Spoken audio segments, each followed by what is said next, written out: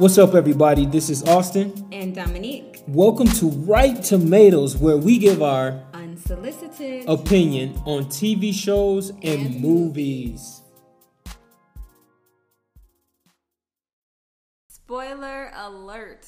So you should know that for every episode going forth, that if you're not okay with spoilers, you definitely want to wait until after you've seen it. Today we are talking about a show on Netflix called The Push.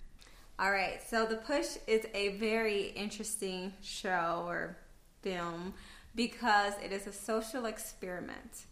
And the purpose of the social experiment is to see how far people can go when they are being manipulated or influenced or under the guise of authority.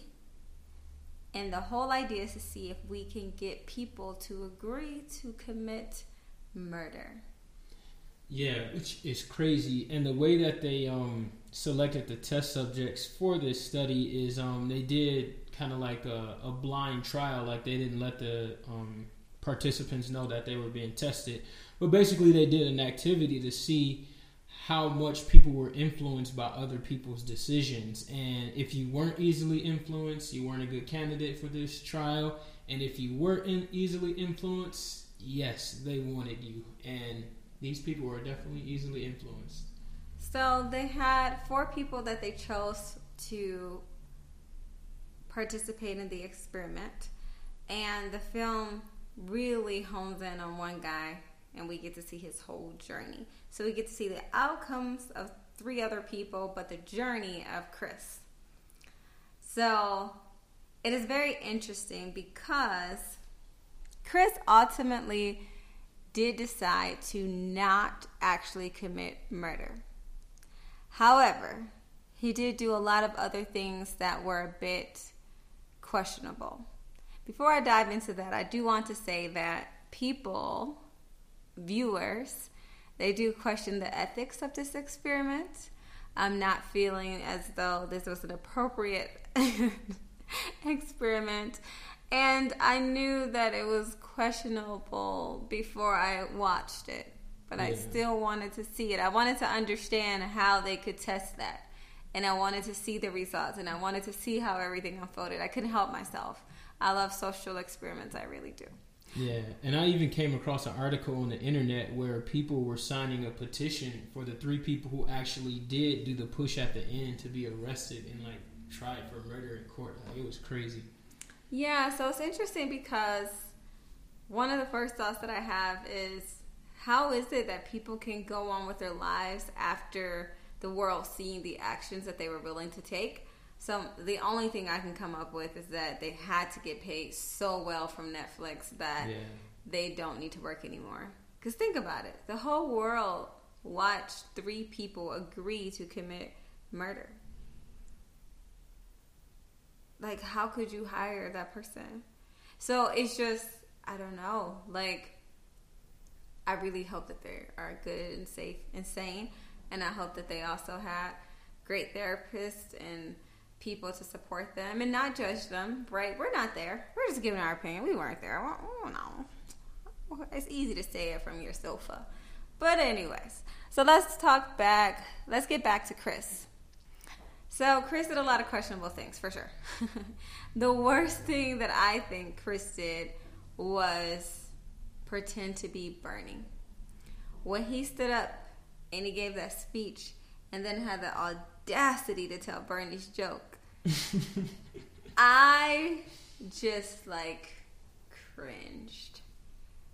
It just felt so gross, and I just don't have any clue of how he wasn't just up there vomiting at the thought of what he was doing. It just felt like his whole body should have been disgusted and anxious and just overwhelmed, because think about it. He was a really normal, sane dude, right?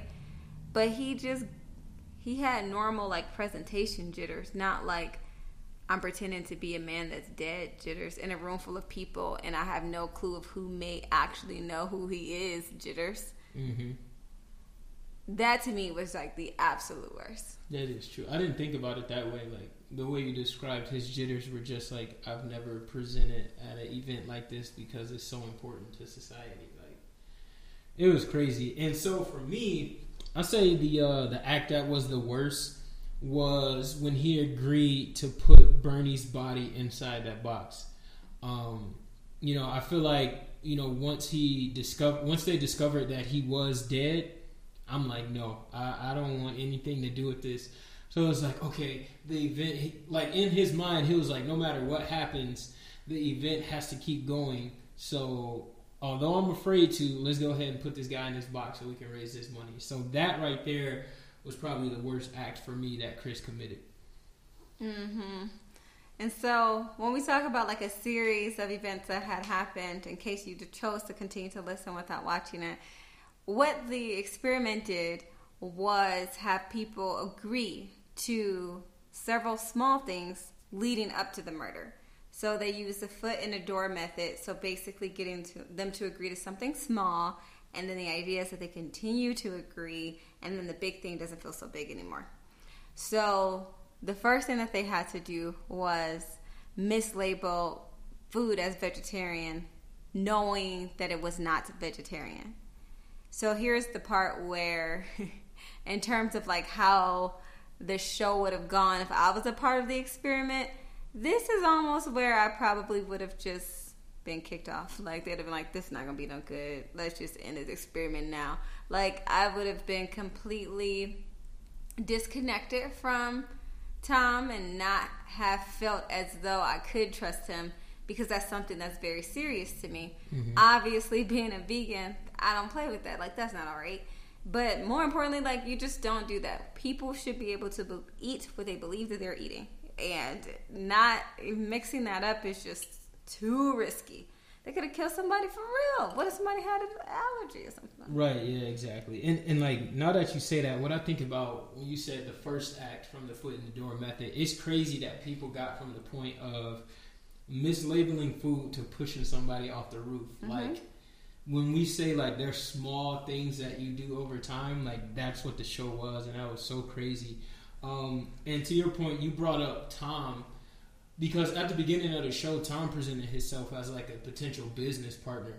And once that I saw he was willing to switch the labels of the food, like you said, it could have been nuts in there, like there could have been so many food allergies. I'm like, wait, this is the guy that reached out to me for a business opportunity, and he's willing to have a low level of integrity for something as small as this. I think that's where I would have been like, no, I don't think I want to go forward with this, because that just showed, like I said, it showed his level of integrity in that guy. He was just like willing to do whatever he needed to do to get the outcome he desired. Yeah, and they did show us that one of the girls who actually did commit murder did not agree to mislabel, mm-hmm. because her mother was a vegetarian and she could see how that would not be okay. So maybe perhaps me saying no to that would have still kept me a part of the experiment. So then I think the very next thing I think the only thing that they could have gotten me to agree to is this. Uh-oh. Okay, so when Bernie died and he was just like on the floor and everyone was going to enter and Tom said, hey, let's move his body, my brain tells me that I may have been like, oh yeah, that makes sense. So hundreds of people don't have to be freaked out by seeing a dead guy on the floor. Yeah, I'll help you. And then let's call the ambulance right away. But the other part of my brain is like, yeah, my favorite show is How to Get Away with Murder, right? So the other part of my brain is like, we know we didn't kill this dude, but tampering with his body is legit a crime. Maybe this is where I would say, no, Tom, that's nuts. I'm out. Long story short, I'm just being honest. Like, I know that I'm not a part of the experiment, but I just cannot fathom a scenario where you could convince me to put a dead body in a wheelchair, to let people take pictures with a dead body, to move a dead body up, or try to convince me to kick a dead body and make it look like he failed. All of that, man, you would have been lost me, because at the sight of a dead body, I honestly think that would have been way too hard for me to process. So I would have felt the experiment greatly. for reasons that have nothing to do with influence or authority, but more so just not being okay with touching their dead body, as these people were so comfortable. It was kind of weird. Yeah, I agree. And now that I think about it, I would probably have to say the same as you. Like, and I said this before: the moment they put his body in the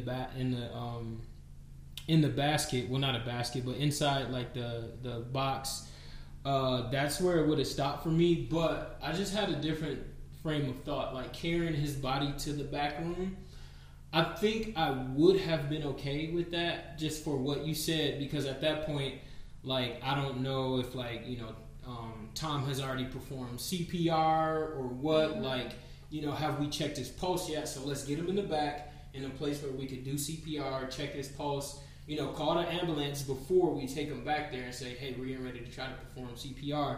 But it was like, Tom was like, nope, he's dead. We got to put him inside this box. I'll be like, nah, I'm good.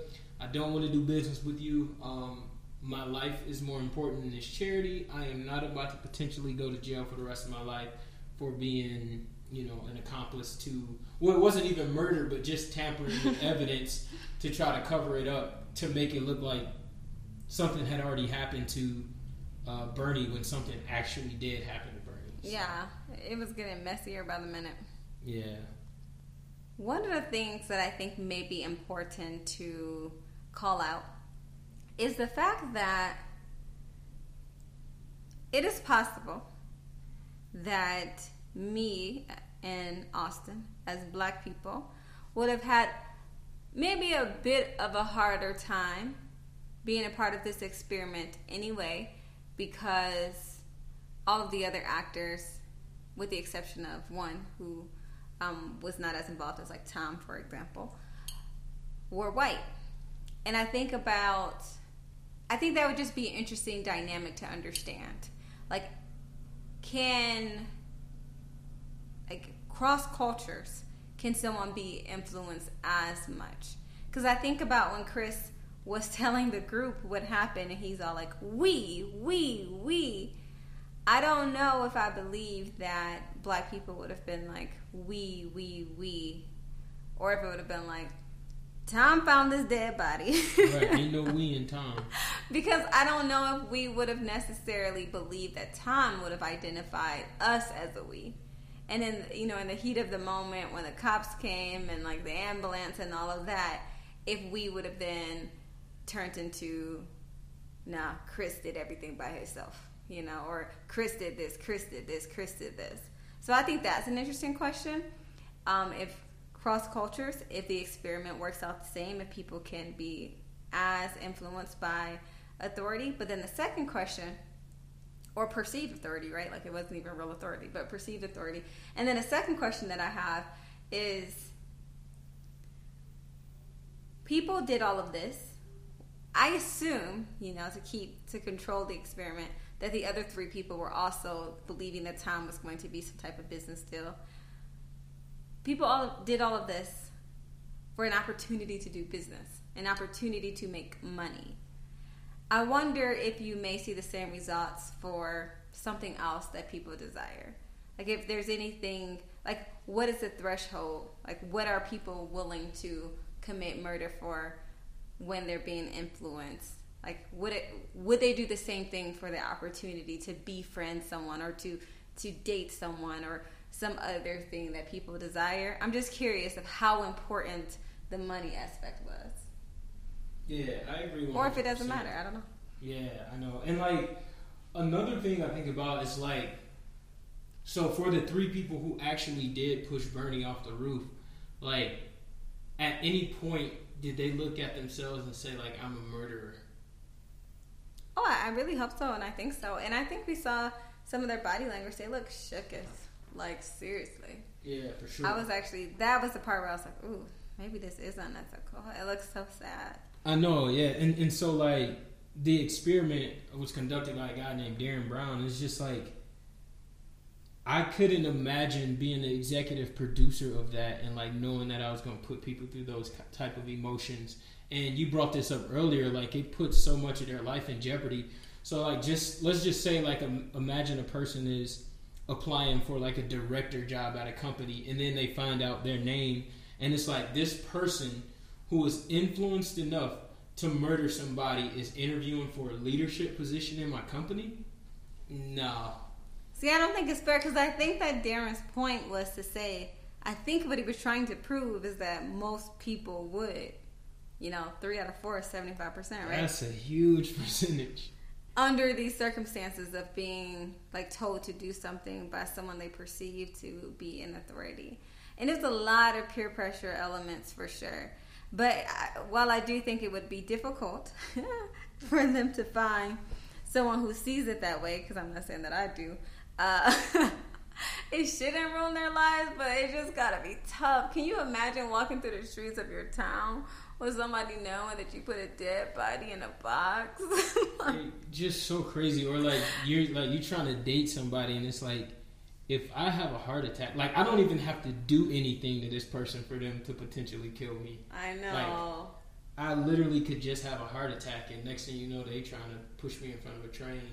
So it looked like they didn't kill me. It's like, of course I didn't kill you. I had a heart attack. So one thing I just thought about though, even prior to the death, the mental games, having them show up underdressed, having them go pick up bags for people, having them go get drinks. It's so interesting because it is true that what they wanted to do worked so well, so quickly that people assumed the role of servant when they didn't have any reason to do that. Okay, sure, there's a level of being polite, but why did he go get his drinks? Why couldn't they just walk over and order the drinks together? Things like that. It was he instantly assumed the role of leadership for them and servant for himself. I was just that is very interesting. I wonder how often some of those subconscious things happen on a daily basis for all of us, Yeah, and even at the beginning, one of the things that happened was, and we only saw this with Chris because they, focused on his journey the entire time. But his friend, that was his business partner, said, "Hey Chris, I need to use your cell phone. I left mine. Can I have it?" And so he was like, Chris was like, "Yeah, sure." And so, even in that, Chris gave away his cell phone and then didn't think about it at all the rest of the time. There's a lot going on. He was there. There was so much going on. So it was so I'm well, why didn't anybody just call 911? Who had a cell phone, right? And so it's just because looking at it now, I'd be all right, she got my cell phone. Where's she at now? I need to check in with that whoever. Was the one part that I thought was weird. Because granted, you did mention that Chris's phone was with his friend.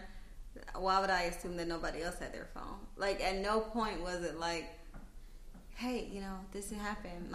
And why was he so willing to make everything a secret? That confuses me too. Remember when the woman came back in there? She sat on the box. Oh, yeah. Why didn't he feel like it would be okay to tell her? She was the organizer. There was just so many levels of I guess I just didn't understand why Chris acted like he did something wrong at the very beginning. And I think that just goes through the point they were trying to show. Tom gave him an order and he executed the order. Whatever Tom wanted to do, he agreed with, even if it just really didn't make any sense. Yeah, and what's crazy, I just got this thought, Tom did such a great job at making Chris feel guilty in I guess unemotionally abusing way. From the standpoint of no, from the standpoint of so let's just say, for example, alright, so let's say, for example, in the past, I never cleaned the house, right? I don't clean the house. And I asked you, I was like, "Hey babe, can you do the dishes for me?" And it was you never clean the house. How dare you ask me to do the dishes? X, Y. That's kind of using something against me to make me feel bad, to guilt me into actually doing the dishes. So I feel Tom didn't, he guilted him into, covering it up, but he didn't do anything that was clear and evident that he was trying to do that, if that makes sense. I get where you're trying to go, but I don't think that just because it wasn't obvious means it was any less emotionally abusive. Yeah, and that's what I'm saying. It's definitely still, and I guess I was wrong for saying that it wasn't emotionally abusive. It was definitely still emotional abuse, but it wasn't as obvious as emotional abuse sometimes is. Okay, so now we're wrapping it up. Who do you think was the best actor. The best actor for me, I would have to say was Bernie. Like, Bernie did a great job. I mean, you know, he had to play dead. Well, not really, yeah, but he had to really. pretend to die, and he had to look at like a clay mold of his body dead that looked exactly like him. So, and then when he but truth be told, now that you kind of identified the fact that he didn't have to play dead, how much acting did Bernie really do? He didn't do a lot of acting, and it take. I know he's probably like a stunt pro, but then to like be sitting on the edge attached to a bungee cord and be like, all right, I'm willing to get pushed over the edge on this bungee cord. I mean, I know you've bungee jumped before, so. But this is different, right? I knew I wasn't gonna die. He was pretending to die. He couldn't scream and nothing. Yeah, exactly. So it's well, I guess he did scream, right? So it's like, you know, even in that moment, it's like, all right, I have to stay in character. You know, I trust that the bungee team, everything is connected correctly. The cord isn't longer than the fall. It's just like so much that he had to think about to stay in character. So I enjoy Bernie. I think without a doubt, from my perspective, would be Tom. I mean, Tom is the one who was involved in dang near every scene. He had to do this 4 times. It's a social experiment. Like, it's not a movie. There's no cut. There's no redo that. This is, like, this conversation has to go as natural as possible. But the fact that Chris is not an actor means that he was improvising all the way through, right? True.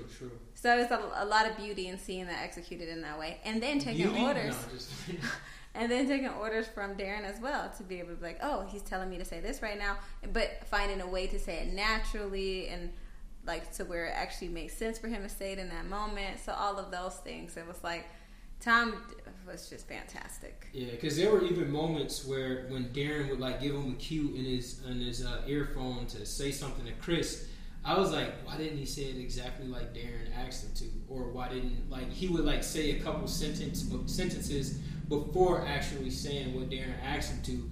So, like, you know, to be able to do that and just go on the fly and be like that witty about, you know, this entire process was amazing to me for sure. But I still gotta go Bernie. Mm-hmm. And so I guess one more question that I do have for you. So throughout the event, the charity event, it was an initiative to raise money to help children. The slogan that a lot of people were saying was like, do whatever it takes to like raise all this money, do whatever it takes. And even the last scene when they were on the roof, they kept replaying, do whatever it takes, do whatever it takes. How much do you think that slogan influenced the people who actually did push him? Yeah, I definitely think if it did influence them, it had to be subconscious, because I think in the heat of the moment, they were probably really only listening to the people that they were talking to in the group on the rooftop. Mm-hmm. But I think it likely played a factor. It's so funny how something seemingly positive, like do whatever it takes to raise this money for these children, can like that same slogan obviously has a bit of a negative tone. Whatever it takes, whatever, like no exceptions. Mm-hmm. So that was interesting. Yeah, and what's even crazier, and I just thought about this, the people on top of the roof that was like huddling up to say, all right, we got to figure this out. And they told the person, like, you got to push them. Even they start saying, do whatever it takes. Mm-hmm. And so it was like, you got this jumbotron with these loudspeakers of celebrities, right? Saying, because they were celebrities that, you know, participated in this as well, saying, do whatever it takes. Then you got all these people who's like, oh, this is my retirement, because there was like an architect in there. He was like, you know, I'm designing this building. I'm the construction manager. I'm this. So like they all had a lot of money tied up into this. So they're just like, do whatever it takes. Do whatever it takes. So, which is so funny because it was benefiting a charity, of course, and then those people who were attached to the charity from a financial perspective, like, you know, like you said, the architect and everything else. But it's funny because like this really didn't affect the participants of the study. Like at the end of the day, they weren't invested. They just got invited. They weren't donating.